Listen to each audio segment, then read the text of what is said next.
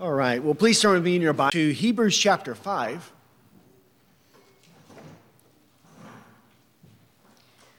Hebrews chapter 5, and we'll read verses 1 to 10, but we'll pick up in verse 5 today with our exposition. Hebrews chapter 5, verse 1 says, "For every high priest taken from among men is appointed on behalf of men in things pertaining to God, in order to offer both gifts and sacrifices for sins. He can deal gently with the ignorant and misguided, since he himself also is beset with weakness. And because of it, he is obligated to offer sacrifices for sins. As for the people, so also for himself. And no one takes the honor to himself, but receives it when he is called by God, even as Aaron was. So also Christ did not glorify himself so as to become a high priest. But he who said to him, 'You are my son, today I have begotten you,' just as he says also in another passage, 'You are a priest forever, according to the order of Melchizedek.' In the days of his flesh, he offered up both prayers and supplications with loud crying and tears to the one who is able to save him from death. And he was heard because of his piety. Although he was a son, he learned obedience from the things which he suffered. And having been made perfect, he became to all those who obey him the source of eternal salvation, being designated by God as a high priest according to the order of Melchizedek." Let's pray. Heavenly Father, we thank you, Lord, for your word. And Lord, we pray that you would again teach us, Lord, and confirm to us, Lord, the role of Jesus Christ as high priest over the household of God. And Lord, how it is that he is ministering in this way, Lord, serving in the tabernacle, not of this creation.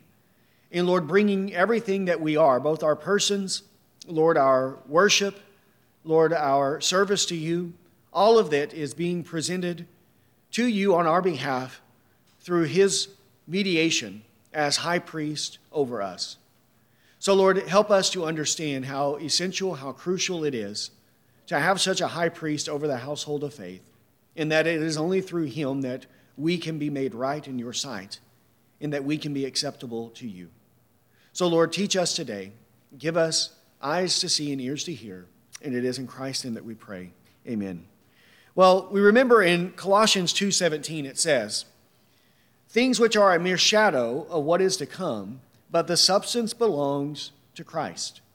Right? There are those things that are shadows, and there are those things, or that thing, that one who is the substance of these things. In the Old Covenant, God communicated spiritual truths to the people through many various shadows. And these shadows were God's way of instructing the people of the coming salvation that would be brought about through our Lord and Savior, Jesus Christ. This is key to understanding the book of Hebrews. It is key to understanding the relationship between the Old Covenant and New Covenant. And it is key to understanding the entirety of the Bible. Right? We cannot interpret the Bible correctly without having this in our mind. All Scripture, in one way or another, has reference to Jesus Christ. If we are not seeing Christ in the Scriptures, then we are not reading and interpreting the Scriptures correctly. And this is the veil or the darkness that persists over the Jews. Even as it was during the days of Christ, so it continues on many of them, even in our own day. They were searching the Scriptures because they thought that in them they had eternal life, and yet they failed to see that the very Scriptures they searched were testifying of Jesus Christ. But they refused to come to him that they might have life. It says in John chapter 5. They were familiar with the Scriptures, but they were not allowing the Scriptures to go to their proper end, namely to testify of Jesus Christ, his person and his work as the basis for the forgiveness of sins. And this is what the apostle is undertaking in the book of Hebrews, and why he has entered into this teaching concerning the office and the function of high priest. Because we cannot understand the high priest without seeing it in reference to Jesus Christ. And so he began in Hebrews chapter 5, verses 1 to 4, describing the high priest as was established under the law. First, he talked about his nature, that the high priest was taken from among men. He talked about his duty, which was to serve on behalf of men in things pertaining to God. He talked about his sympathy in that he was beset with weakness, therefore he can deal gently with the ignorant and misguided. He talked about his primary function, which was to offer gifts and sacrifices for sins, both for himself and for the people he serves. And then he talked about his call, that no one took this office onto himself, but was called by God, even as Aaron was. Now, in verses 5 to 10, he's going to take these truths and apply them to Jesus Christ and show that all of these things are fulfilled and even magnified in the person and work of Christ. And this is necessary for two reasons. First, to prove that the reason for the priesthood of Aaron and its continuation for 1,400 years, the primary purpose of that priesthood was to teach and prepare the people for the priesthood of Jesus Christ. We must understand the purpose of this office if we are rightly to understand our salvation. Our salvation is impossible without Jesus Christ serving as our great high priest. And the priesthood of Aaron was given in order to prepare and instruct the people in the coming priesthood of Christ. But also it is necessary to prove that the priesthood of Aaron has come to an end, and in every way it is inferior to the priesthood of Christ. It is no longer necessary, and now, if it continues, it is even contrary to and contradictory to the ministry of Christ. And that applies specifically to the church that he's writing to, because these Jewish Christians are being tempted to go back to the old ways and to go back to the priesthood as was established by Aaron, but without seeing it fulfilled in Christ. Aaron's priesthood has value only in it prefiguring the priesthood of Christ. But once Christ comes, and once he takes up that office of high priest, then any priesthood, even that of Aaron, serves to undermine and detract from Jesus Christ. And therefore, those things must be done away with, and they must be set aside so that the substance has center stage and nothing is detracting from him. This is his purpose, to show the preeminence of Christ as great high priest by comparing and contrasting him to the priesthood of Aaron. And that is what we'll begin today, starting in verse 5. So let's read Hebrews 5, verse 5. It says, "So also Christ did not glorify himself so as to become a high priest. But he who said to him, 'You are my son, today I have begotten you.'" Here, so also Christ did not glorify himself so as to become high priest. We understand and know that this office was accompanied with glory and honor. It was an honor for God to bestow this upon Aaron. And this refers back to verse 4. Aaron did not take this honor by himself. He received it when he was called by God. God elevated him above his brothers and conferred this honor upon Aaron. Well, the same is true of Christ. Christ did not take this honor onto himself.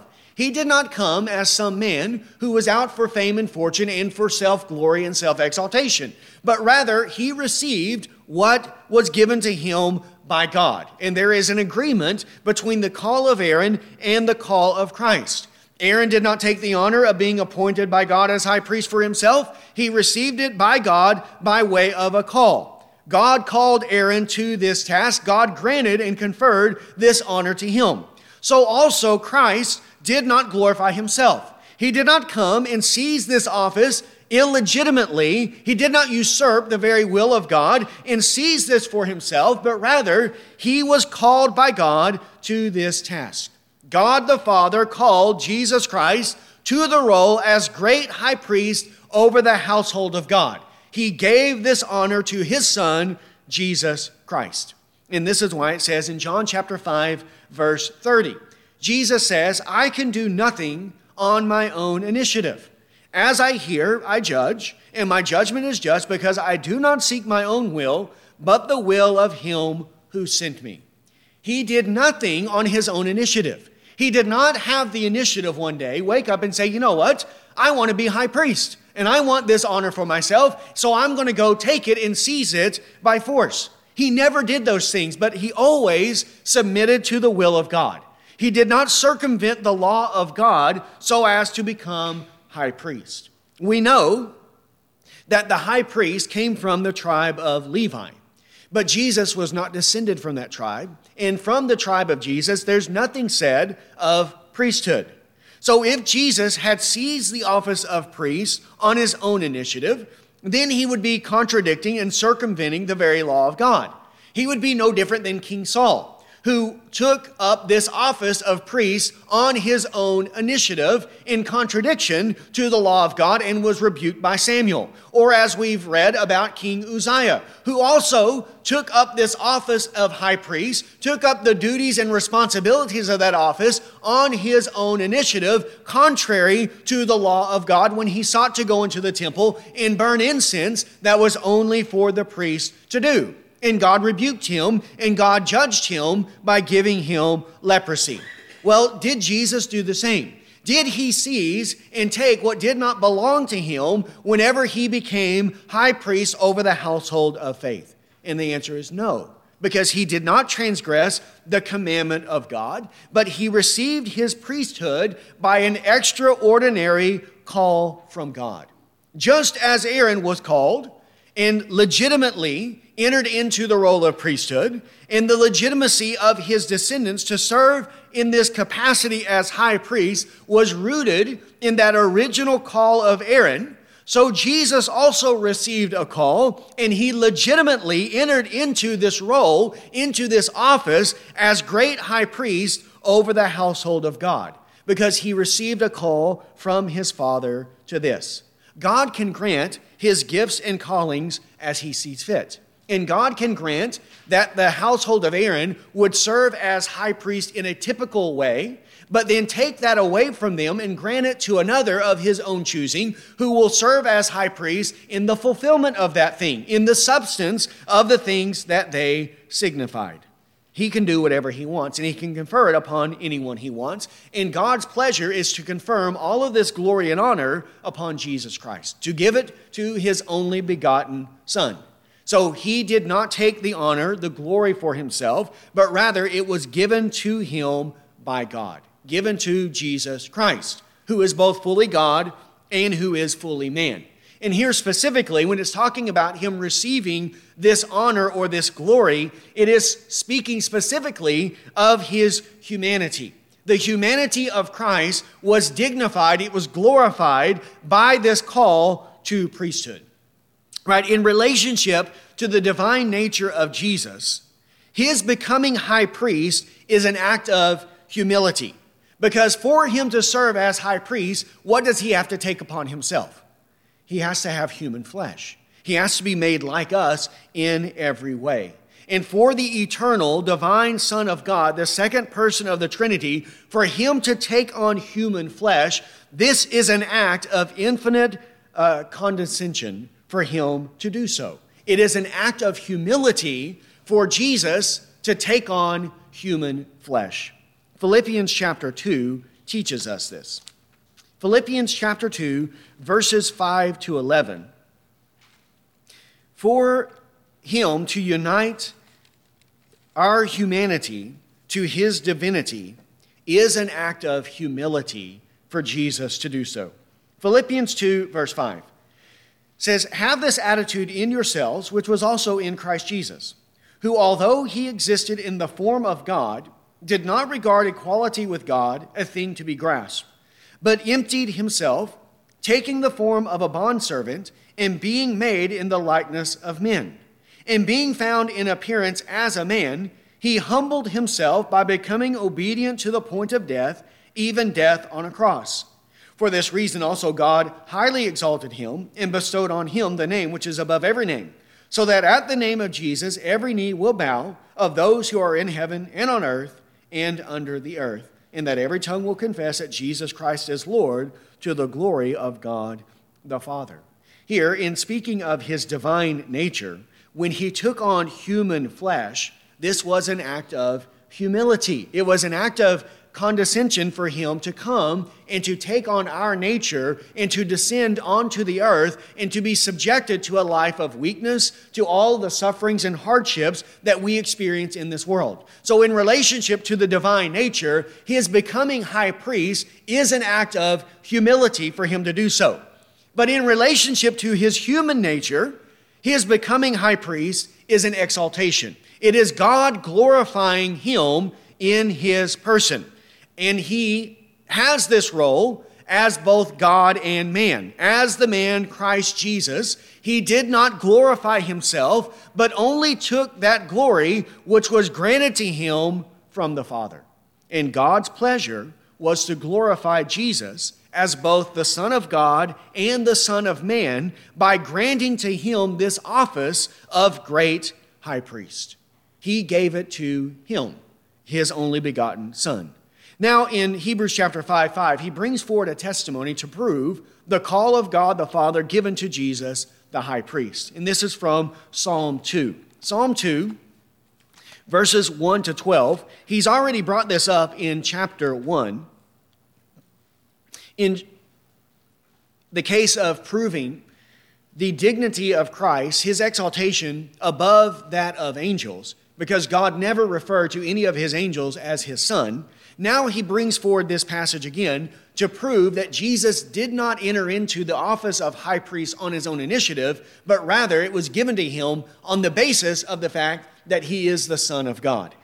Psalm 2, and we'll read the entirety of the psalm. Psalm 2, verse 1. Why are the nations in an uproar, and the peoples devising a vain thing?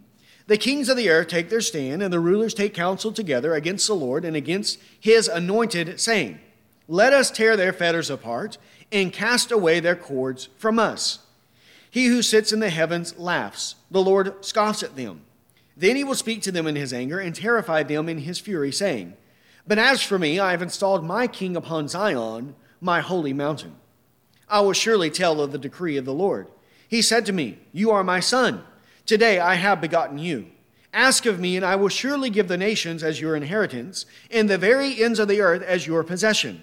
You shall break them with a rod of iron, and you shall shatter them like earthenware.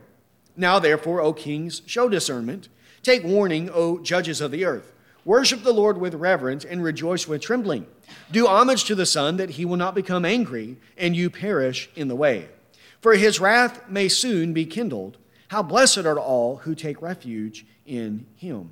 Here, the verse that is quoted in our passage in Hebrews chapter 5 is verse 7. I will surely tell of the decree of the Lord. He said to me, you are my son. Today I have begotten you. Now in Psalm 2, the prophet is specifically addressing the role of Jesus as king.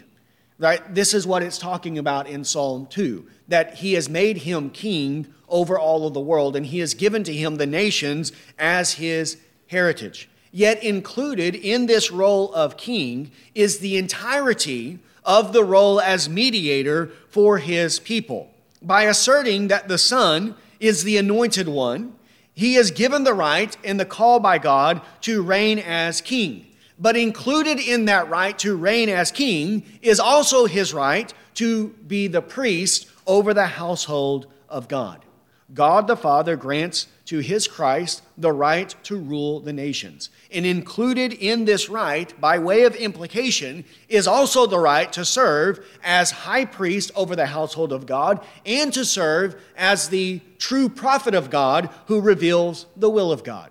We must understand these three offices, these three roles, all find their fulfillment in Christ. He is the prophet of God, he is the priest of God, and he is the king of God. He is prophet, priest, and king. These three offices were displayed, exhibited throughout the Old Testament through various individuals. Some men were prophets, some men were kings, some men served as priests. But no man in the Old Covenant served in all three capacities at one time. They were not found in this one person.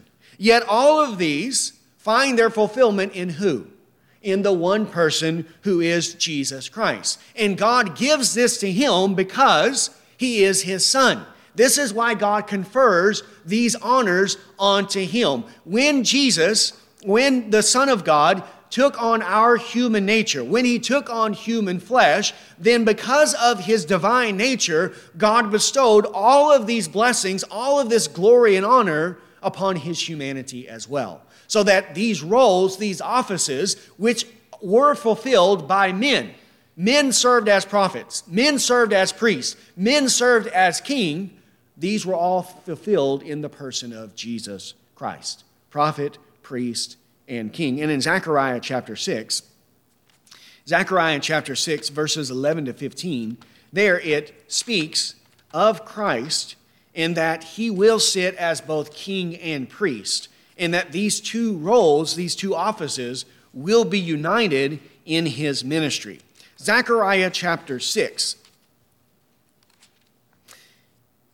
verses 11 to 15. Zechariah 6, verse 11 says, "Take silver and gold and make an ornate crown and set it on the head of Joshua, the son of Jehozadak, the high priest. Then say to him, Thus says the Lord of hosts, Behold a man whose name is Branch, for he will branch out from where he is, and he will build the temple of the Lord.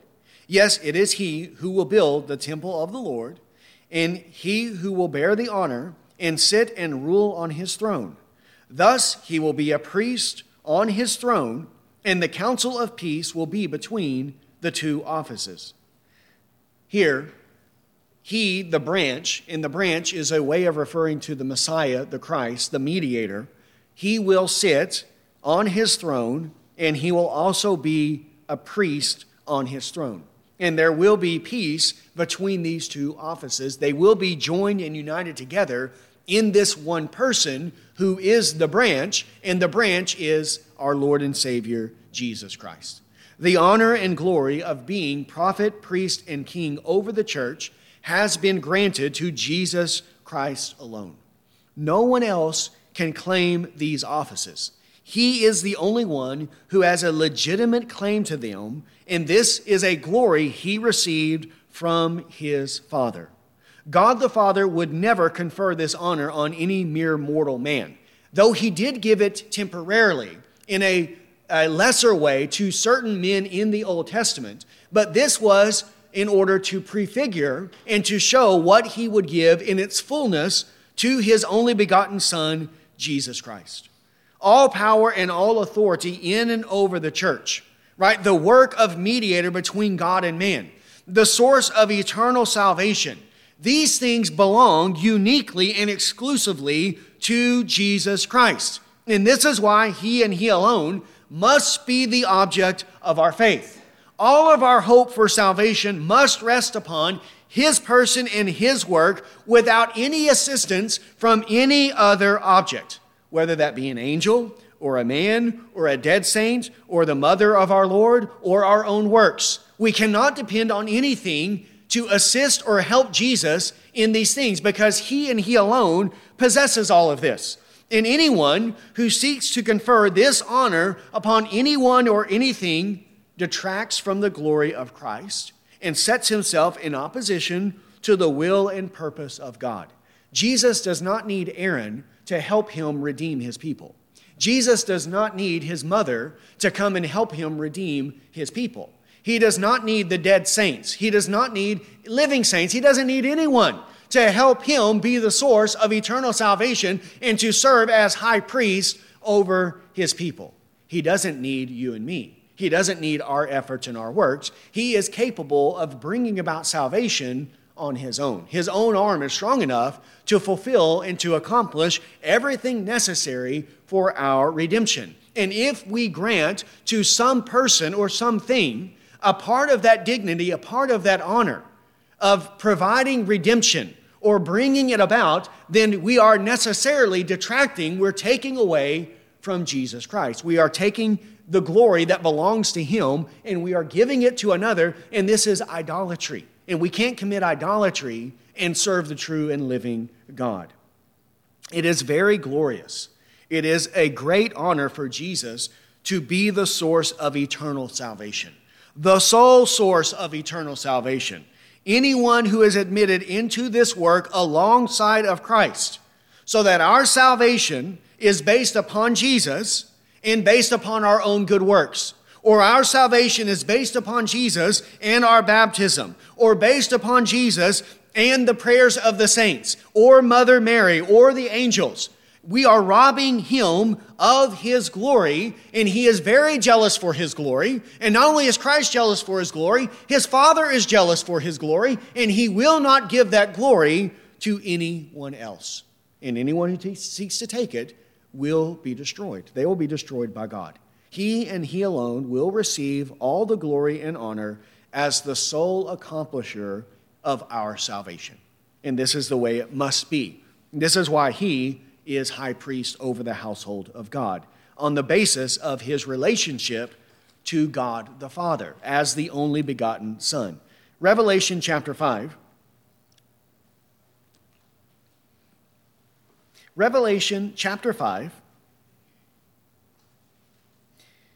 verses 1 to 10. It says, I saw at the right hand of him who sat on the throne a book written inside and on the back, sealed up with 7 seals. And I saw a strong angel proclaiming with a loud voice, who is worthy to open the book and break its seals? And no one in heaven or on the earth or under the earth was able to open the book or to look into it. Then I began to weep greatly, because no one was found worthy to open the book or to look into it. And one of the elders said to me, stop weeping. Behold, the Lion that is from the tribe of Judah, the root of David, has overcome so as to open the book and its 7 seals. And I saw between the throne with the 4 living creatures and the elders a lamb standing as if slain, having 7 horns and 7 eyes, which are the 7 spirits of God sent out into all the earth. And he came and took the book out of the right hand of him who sat on the throne. When he had taken the book, the 4 living creatures and the 24 elders fell down before the Lamb, each one holding a harp and golden bowls full of incense, which are the prayers of the saints. And they sang a new song, saying, Worthy are you to take the book and to break its seals. For you were slain and purchased for God with your blood men from every tribe and tongue and people and nation, and you have made them to be a kingdom and priests to our God, and they will reign upon the earth. Notice here that when Jesus takes this book and opens its seal, is there anyone assisting him in doing this? Does anyone come alongside of him and help him bear this burden and carry this weight? No, and there's no one else found who can do this. His mother does not come and assist him. The apostles do not come and assist him. The prophets of the Old Testament do not come and assist him. No saint comes and assists him. The Pope does not assist him. We do not assist him. The 24 elders do not assist him. None of the angels come to his aid and help. He does it all by himself. And connected to his opening of the seals is the fact that he also is the one who was slain, who purchased people for God with his blood. And he is the one who makes them a kingdom and priest to our God. All of it comes from Jesus Christ, because God has granted this honor, this glory to him. And then in heaven one day, we will give to him the glory that he and he alone deserves as the author of our salvation, the source of eternal salvation. Hebrews 5 verse 6, another testimony. Just as he says also in another passage, you are a priest forever, according to the order of Melchizedek. Here, the apostle brings forward another testimony from the Psalms, a messianic psalm, where the call of Christ as high priest is explicitly mentioned. In Psalm 2, it was implicit. In Psalm 110, it is explicitly mentioned. So let's read Psalm 110. Psalm 110, verses 1 to 7. Psalm 110, verses 1 to 7, record by the Spirit, through the prophet David, a conversation between God the Father and God the Son. Psalm 110, verse 1. The Lord says to my Lord, sit at my right hand until I make your enemies a footstool for your feet. The Lord will stretch forth your strong scepter from Zion, saying, rule in the midst of your enemies. Your people will volunteer freely in the day of your power. In holy array from the womb of the dawn, your youth are to you as the dew. The Lord has sworn and will not change his mind. You are a priest forever according to the order of Melchizedek. The Lord is at your right hand. He will shatter kings in the day of his wrath. He will judge among the nations. He will fill them with corpses. He will shatter the chief men over a broad country. He will drink from the brook by the wayside. Therefore, he will lift up his head.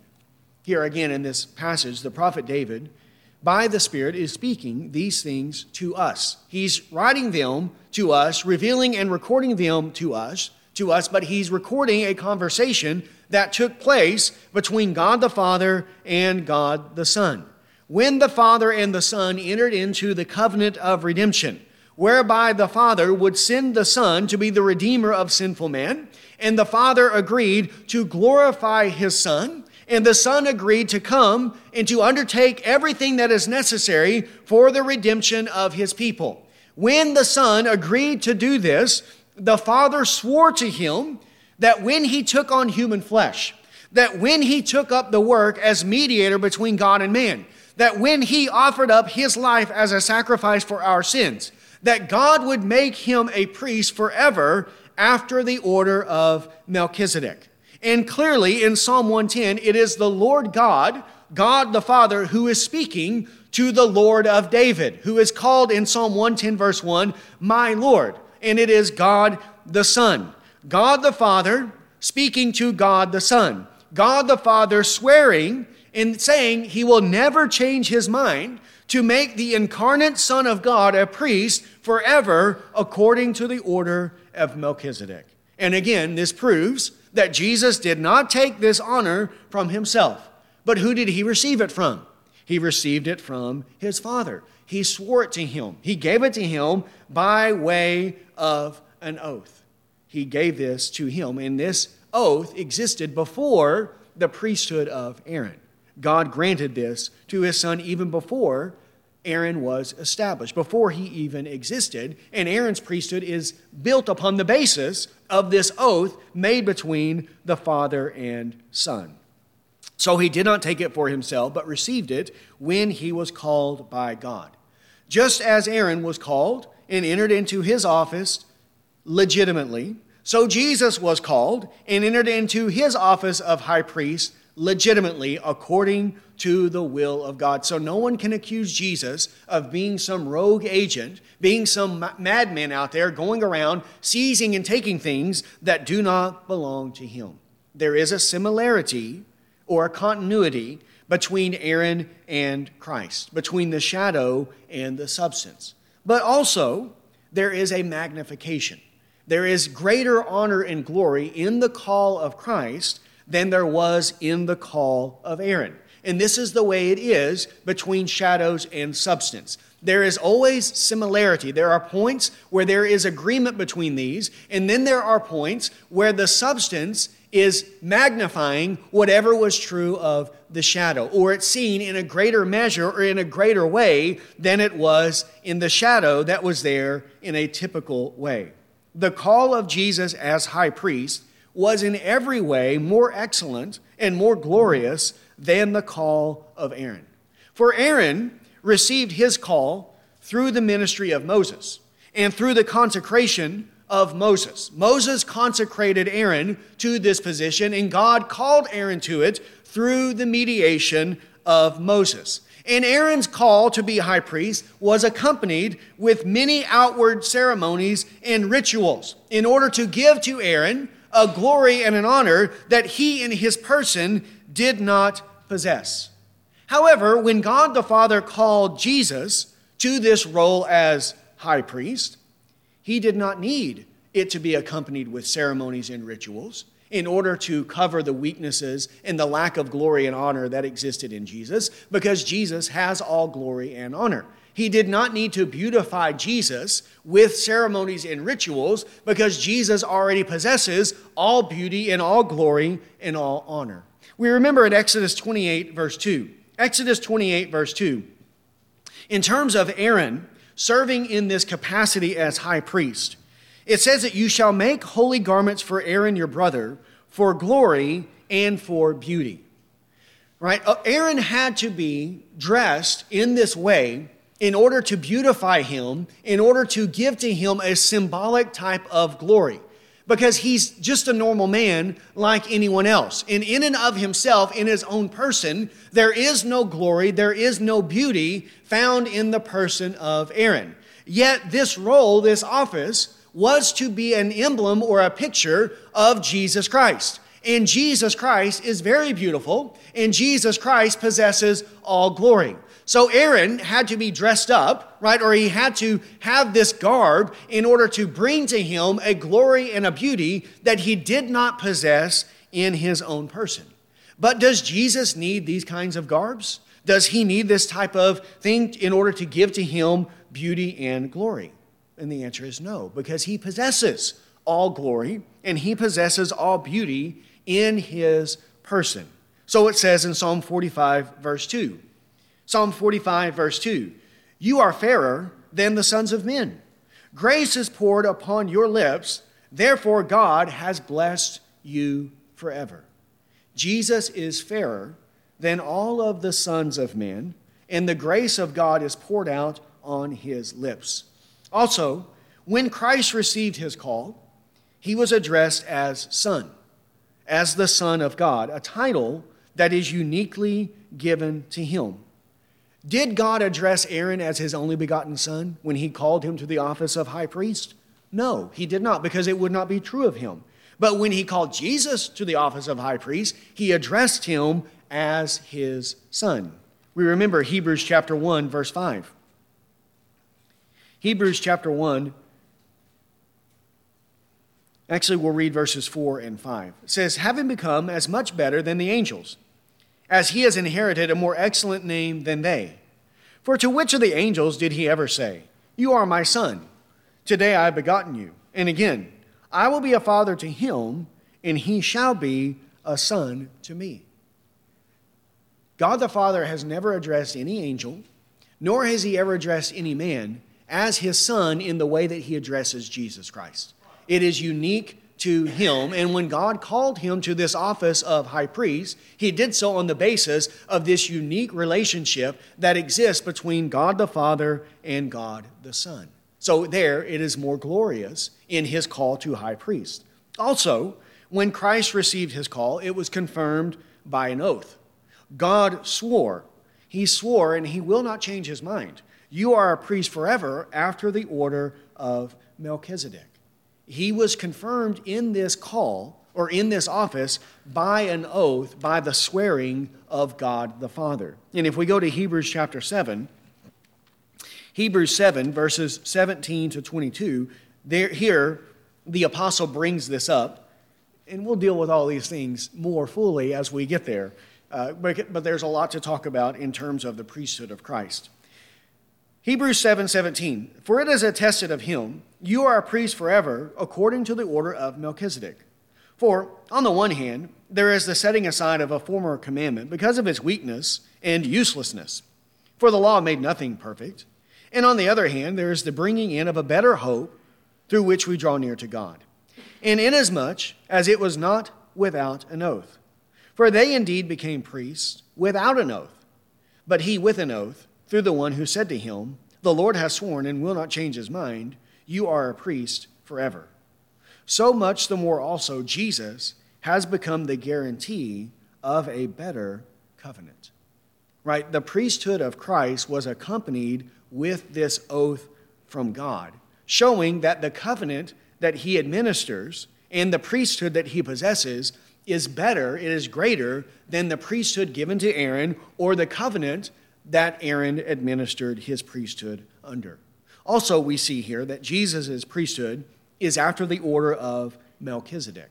After the order of Melchizedek, who was exalted before Aaron ever even existed, and who was superior to Aaron in every way because, and this will be brought up later on as well, Abraham paid tithes to Melchizedek, and in doing so, Levi paid tithes through him, and also Aaron paid tithes. And it shows that he is greater than all of these. So in all of these ways, Jesus is superior to Aaron.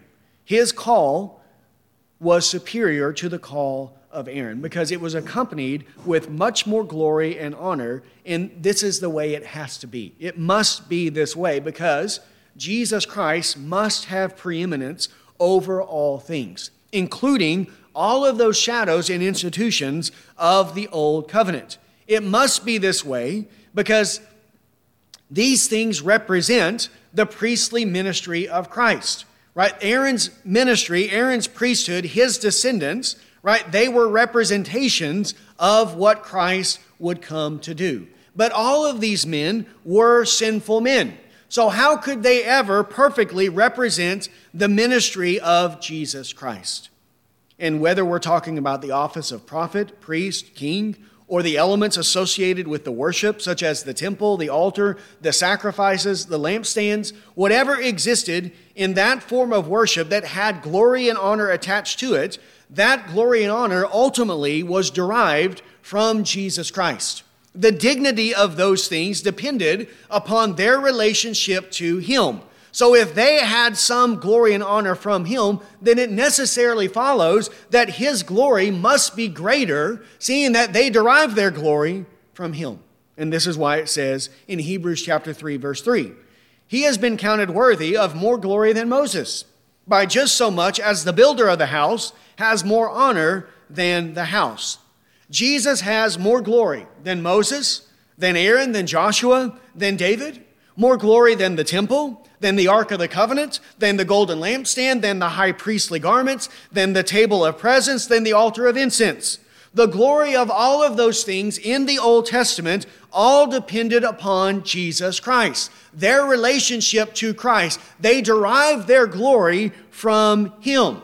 But he is the substance of those things. He is the fulfillment of those things. So it is necessary that in every way he possesses more glory and more honor than any of these shadows that so dimly represented him in the Old Testament. And here, this is why his priesthood is greater. Now on to verse 7. Now, just as a point of reference, he does introduce the person of Melchizedek in verse 6. And he refers to him again in verse 10. But the entirety of chapter 7 is taken up with this topic. So we'll deal more fully with Melchizedek when we get to chapter 7. But now we'll deal with verse 7. Hebrews chapter 5, verse 7 says, in the days of his flesh, he offered up both prayers and supplications with loud crying and tears to the one able to save him from death. And he was heard because of his piety. Here, in the days of his flesh, this is referring to the life of Jesus from his incarnation to his death. These are the days of his flesh that the apostle is referring to. Here, flesh means human nature that has not yet been glorified. He doesn't mean sinful flesh, because Jesus did not have a sinful flesh, but he did have flesh and bone just like we have. And when he was incarnate, when he was born, his flesh was not glorified flesh yet, but it was a flesh that is subjected to all of our weaknesses. When the Son of God, though, took on human flesh, he did so for all eternity. Right? Even now, Jesus is sitting at the right hand of God the Father, and he still possesses human flesh. He still has a human body and a human soul. He did not take on a human body only on his time on earth and then put that body away. But he will maintain and continue with a human body for all eternity. But the body that Jesus has in heaven now is a glorified body. A body that is not subjected to weaknesses, to sufferings, to death, to the things that are associated in this life. So here, when he says, in the days of his flesh, he's referring to the life of Jesus Christ, from his birth until his death. During that time, in the days of his flesh, what was true of his existence? What was he exposed to constantly during his life? Well, it says in Isaiah chapter 53 that he was a man of sorrows and acquainted with grief. He was a man of sorrows. His life was uninterrupted sorrows, hardships, grief, difficulties. He went and he experienced many trials and many tribulations and many hardships of this life. He was exposed to all the frailties, the weaknesses, the hardships, the afflictions that we are associated with in this life. He was exposed to hunger, to thirst, to weariness, to labor, to sorrow, to grief, to fear, to pain, right? His human body could be wounded, right? We know that they punched him, they slapped him, they struck him in those ways, they scourged him, they whipped him, and when they did, he felt the pain of those things, and it affected his human body. He bled, he bruised. All of those things he was subjected to, and even subjected to death itself. Though he was free from sin, he was sinless and pure. He was the spotless Lamb of God, yet during the days of his flesh, he was exposed to all of the miseries of this world that men experience as a result of the curse of sin upon this world. And this because he became sin for us. He suffered the full effects of sin and the curse of the law on our behalf. Though he was sinless, the effects of sin still were upon him. 2 Corinthians 5:21 says, he made him who knew no sin to be sin on our behalf, so that we might become the righteousness of God in him. He knew no sin. He was pure. He never sinned against God, but he was made to be sin and to experience the effects of sin on our behalf, though maintaining his purity and his sinlessness, his righteousness in all of these things. Now, during the days of his flesh, when he was exposed to all of these miseries, what did he do? It says he offered up both prayers and supplications with loud cryings and tears.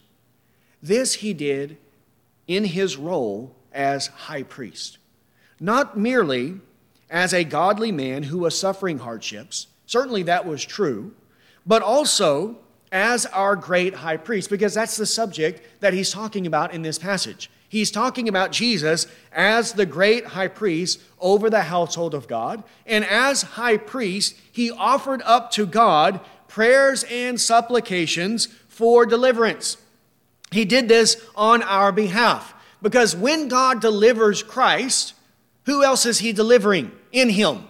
He's delivering his people in him, because he is our head. He is our representative. So whatever he does is not merely for himself, but it is also for our benefit as well. And when he is offering up prayers and supplications for God to deliver him, he is including in those prayers and supplications not only his own personal deliverance, but also the deliverance of his entire body, or of his people who are comprised of the church. And here we see that he's using this sacrificial language to describe the prayers and supplications. He is said to offer them up to God. He offered these things to God, which if we go back to Hebrews chapter 5, verse 1, it's the same word he uses here in describing the priests offering gifts and sacrifices for sins. Hebrews 5:1, every high priest taken from among men is appointed on behalf of men in things pertaining to God, in order to offer both gifts and sacrifices for sins. When Jesus is offering up his prayers and supplications, he is pleading with God to deliver him and to be pleased to accept his sacrifice for our sins, and for God to deliver him. And the proof that God was pleased to accept this sacrifice for sins is by God delivering him from death, by raising him from the dead. So these prayers for deliverance are not merely for himself, but for our sake as well. He's offering these prayers on our behalf, and this is part of the role of the high priest. Even Aaron, in the Old Covenant, offered prayers and supplications on behalf of the people. Leviticus 16, 20 to 22.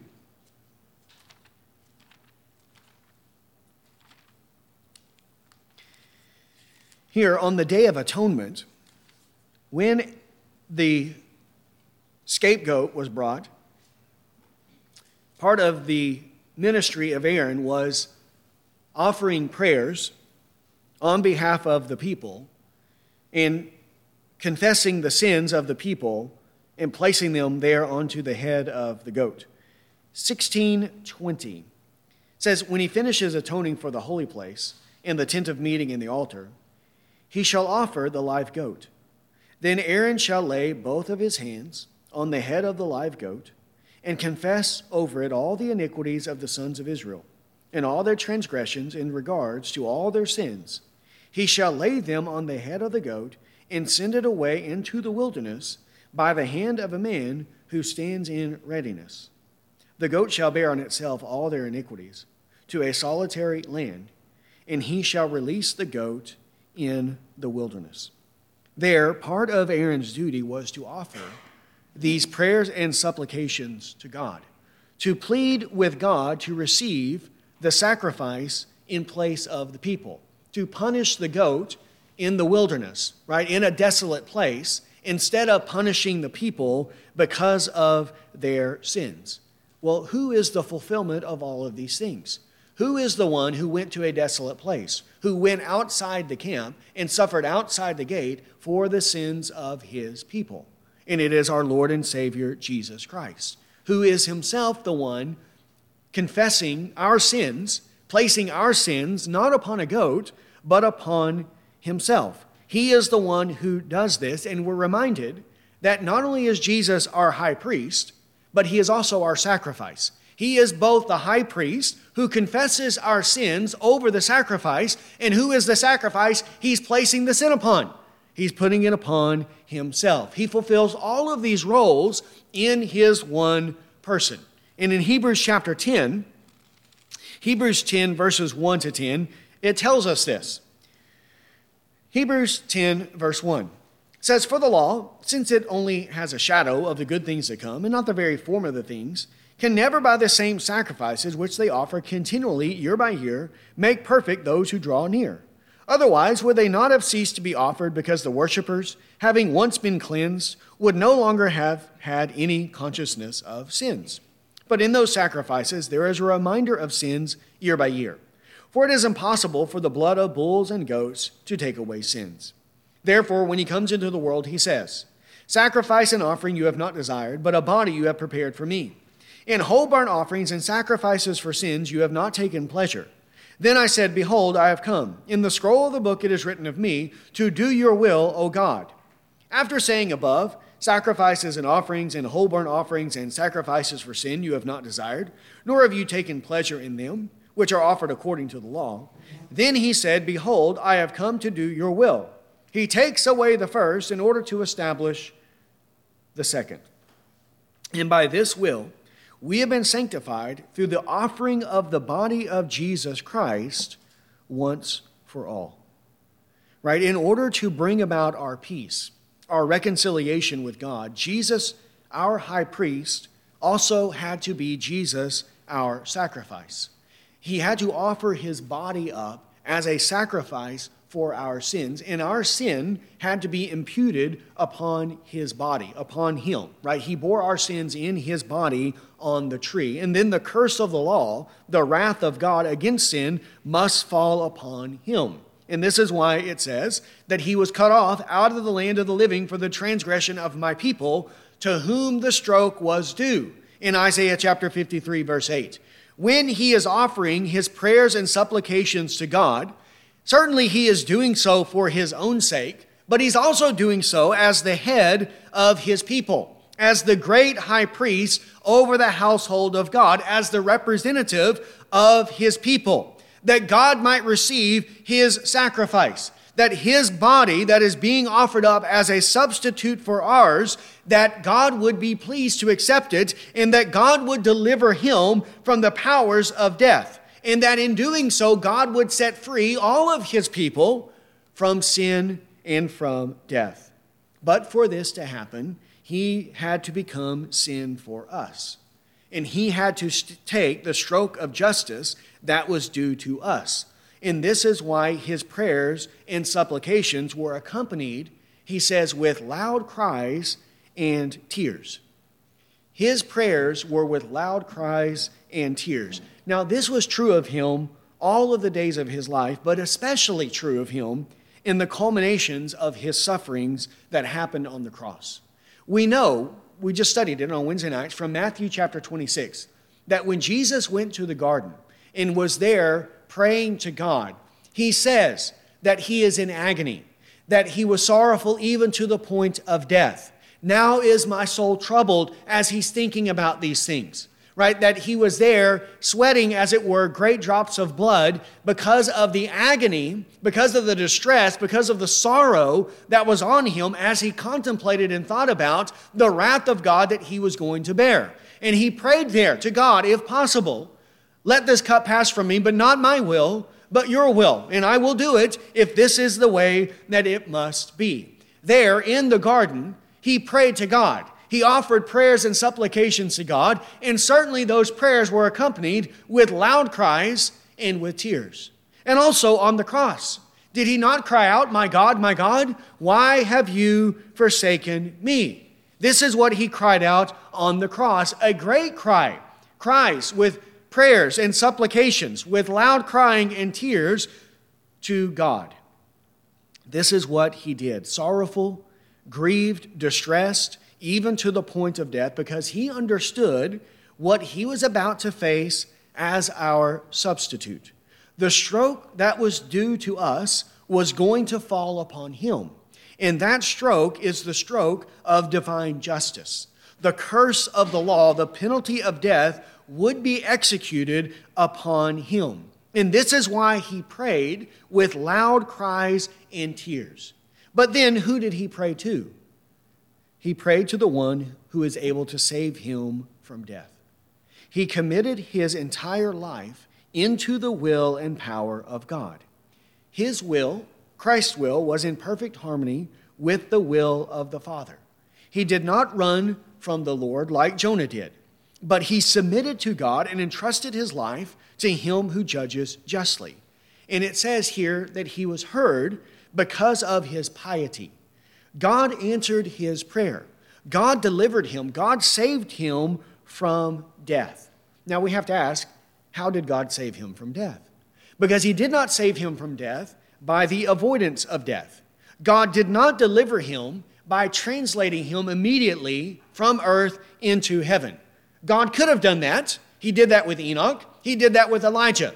They were translated from earth to heaven without tasting death. And certainly God could have done this with his only begotten Son, Jesus Christ. But if God did that, if he translated him immediately to heaven so that he never experienced death, then what would that mean for all of us?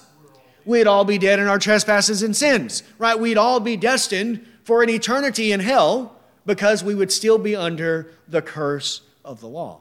So how did God deliver him from death? Well, not by the avoidance of death. He did not spare him from experiencing death. This he must do in order to redeem his people. And as our great high priest, he must offer up something as a sacrifice for our sins, and what he offered up was his own body. However, God did hear him, and God did answer his prayer, and God did deliver him, not by the avoidance of death, but by overcoming death, by victory over death through his resurrection from the dead. His death was only temporary, for he rose from the grave with the power of an indestructible life, and now death no longer has any dominion over the body of Christ, over his humanity. And who else does it have no dominion over? His people. This is why he had to undergo it. Romans chapter 6. Romans chapter 6, verse 8 says, "Now if we have died with Christ, we believe that we shall also live with him, knowing that Christ, having been raised from the dead, is never to die again. Death no longer is master over him. For the death that he died to sin once for all, but the life that he lives to God. Even so, consider yourselves to be dead to sin and alive to God in Christ Jesus." God answered his prayers because of his piety. He answered his loud cries and tears because of his holy reverence for God that led him to always submit to the will of God, to always be obedient to God, even when that meant facing his most harsh, his most severe trial, even obedient to the point of death. Though he was accompanied with all of our weaknesses, with a weak body as we have, though he was filled with dread, though his soul was troubled even to the point of death, at the thought of enduring all of the sufferings of the cross, Yet in the midst of all of this, he still was an obedient son. And his mind was resolute in doing the will of God, seeing that it was God's will for him to suffer such a cruel death on the cross, seeing that it was the only way that sinners could be reconciled to God and that God could be glorified in their redemption. When he sees these things, he sets his face like flint to go to the cross. And like a lamb that was led to the slaughter, so he willingly went to the cross, bearing its shame and reproach. And because he was obedient to the point of death, even death on a cross, God has highly exalted him. God has bestowed on him a name that is above every name, that at the name of Jesus, every knee will bow in heaven and on earth and under the earth, and every tongue will confess that Jesus Christ is Lord, to the glory of God the Father. And when God raised him from the dead, he gave to him and to him alone the position of highest honor. He glorified him to the right hand of God the Father. And our humanity is still united to him and has been glorified to that position of highest honor. And now he occupies that position as Jesus, the Son of God, as the great high priest over the household of God, as the one who was made like us in every way except without sin. And where our high priest is, there we will be also. That is the final resting place for the people of God. Where he is, there we will be with him. In the days of his flesh, he was subjected to sufferings and sorrows, the sorrows of this life. But now, being exalted in heaven, these things no longer can touch him. He has no experience of these things in his person.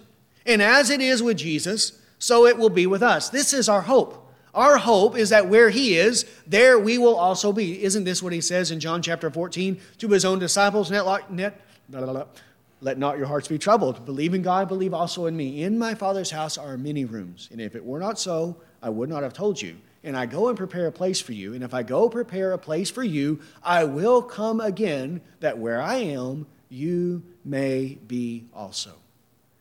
We are currently in the days of our flesh. This is the time of our sorrows, the time of our griefs. But there is a blessed life that is awaiting for us. There is a heavenly life where we will no longer endure or experience the many hardships that are associated with this life, where all of the effects of sin will be gone, and we will be at perfect rest, at perfect peace, at perfect happiness with our Lord. He will wipe every tear from our eyes, and we will no longer be subjected to death, to sin, to mourning, to crying, to pain, for all of those things will have passed away. And we have great confidence in this because we have a great high priest over the household of faith. Our forerunner is there right now, and we see him there by faith, seated at the right hand of God. And while we wait for the full consummation of this salvation, we have to follow the example of our Lord and Savior Jesus Christ. He was patient. He waited. He submitted himself to the will of God. He prayed. He had prayers and supplications with loud crying and tears to the one who is able to deliver him. And God heard him. And God will hear us as well when we offer our prayers through our great high priest, Jesus Christ. This is the time for us to have our sojourning, to have the days of our flesh, to have our sufferings. But just as Jesus had his and now has entered into glory, so also we must have ours. But there is a glory that awaits us, and we must patiently endure until we enter into that rest. So let us then press on. And while we press on, who should we keep our eyes fixed upon? Jesus Christ, the author and the perfecter of our faith. Let's pray. Heavenly Father, Lord, we thank you for your word, and Lord, how it so perfectly instructs us, Lord, in the way of righteousness, Lord, in salvation and in everything that you have done, Lord, in order to reconcile sinful men to a holy God. Lord, we confess that, Lord, we are sinful men, and that, Lord, we are deserving of death. Lord, we're deserving of condemnation, that the full curse of the law, Lord, that it should come upon us. But Lord, we thank you that you have provided, Lord, a source of salvation, a great high priest who has come, who has descended from heaven, who has taken on our flesh, who has offered up a sacrifice for our sins, and who has now been exalted to your right hand, where he continues to serve as our mediator and an intercessor for us on our behalf to reconcile us to you. Lord, we thank you for Jesus Christ, and we pray, Lord, that we would put all of our hope and confidence in him and in him alone. Lord, may we never trust in any person, Lord, in anyone, whether dead or living. Lord, not in ourselves. Lord, certainly not in our own works or our own abilities. Lord, for how could our works, Lord, even the good deeds that you produce in us, Lord, they're still filled with so much corruption because they come from us. And Lord, how could these ever gain our approval in your sight? But Lord, we see that there is one who does have your approval, that you love dearly, who you are well pleased with, your only begotten Son, Jesus Christ. And that, Lord, you have conferred all glory and honor upon him. And that when he is standing as our head and as our representative, just as you are pleased with him, so you are pleased with us. And Lord, just as you have glorified him, so you will also glorify us. Lord, may we never cease to understand and, Lord, to come to a greater and a fuller, a deeper understanding of all that Christ has done for us. And Lord, how our salvation is so dependent upon him. Lord, teach us this more and more. Lord, that we would never trust in anything that comes from us, but we would only trust in him and in him alone. So, Lord, we thank you for this salvation, and we pray, Lord, that you would cause us to enter into a fuller understanding of it. And Lord, just as you have glorified Christ, and just as he experienced the days of his flesh, and was patient and trusted in you, and committed his life into your care, so Lord, we pray that we would do the same. Lord, that we would not grumble and complain, Lord, under your providence, Lord, or under what it is that you allot for us in this life, but rather that we would entrust ourselves to him who judges justly. And that, Lord, just as you delivered Jesus from death, Lord, we pray as well that you would deliver us. Lord, save us from the curse of the law. Lord, save us from our sin. Lord, save us from death and from eternal condemnation. And Lord, we pray that you would bring us safely into your heavenly kingdom through our Lord and Savior. So, Father, we thank you for this. And we offer up our prayers and our very worship today, Lord, on the basis of your Son, Jesus Christ. And Lord, we offer it through him as our great high priest over the household of faith. And it is in Christ's precious name that we pray. Amen.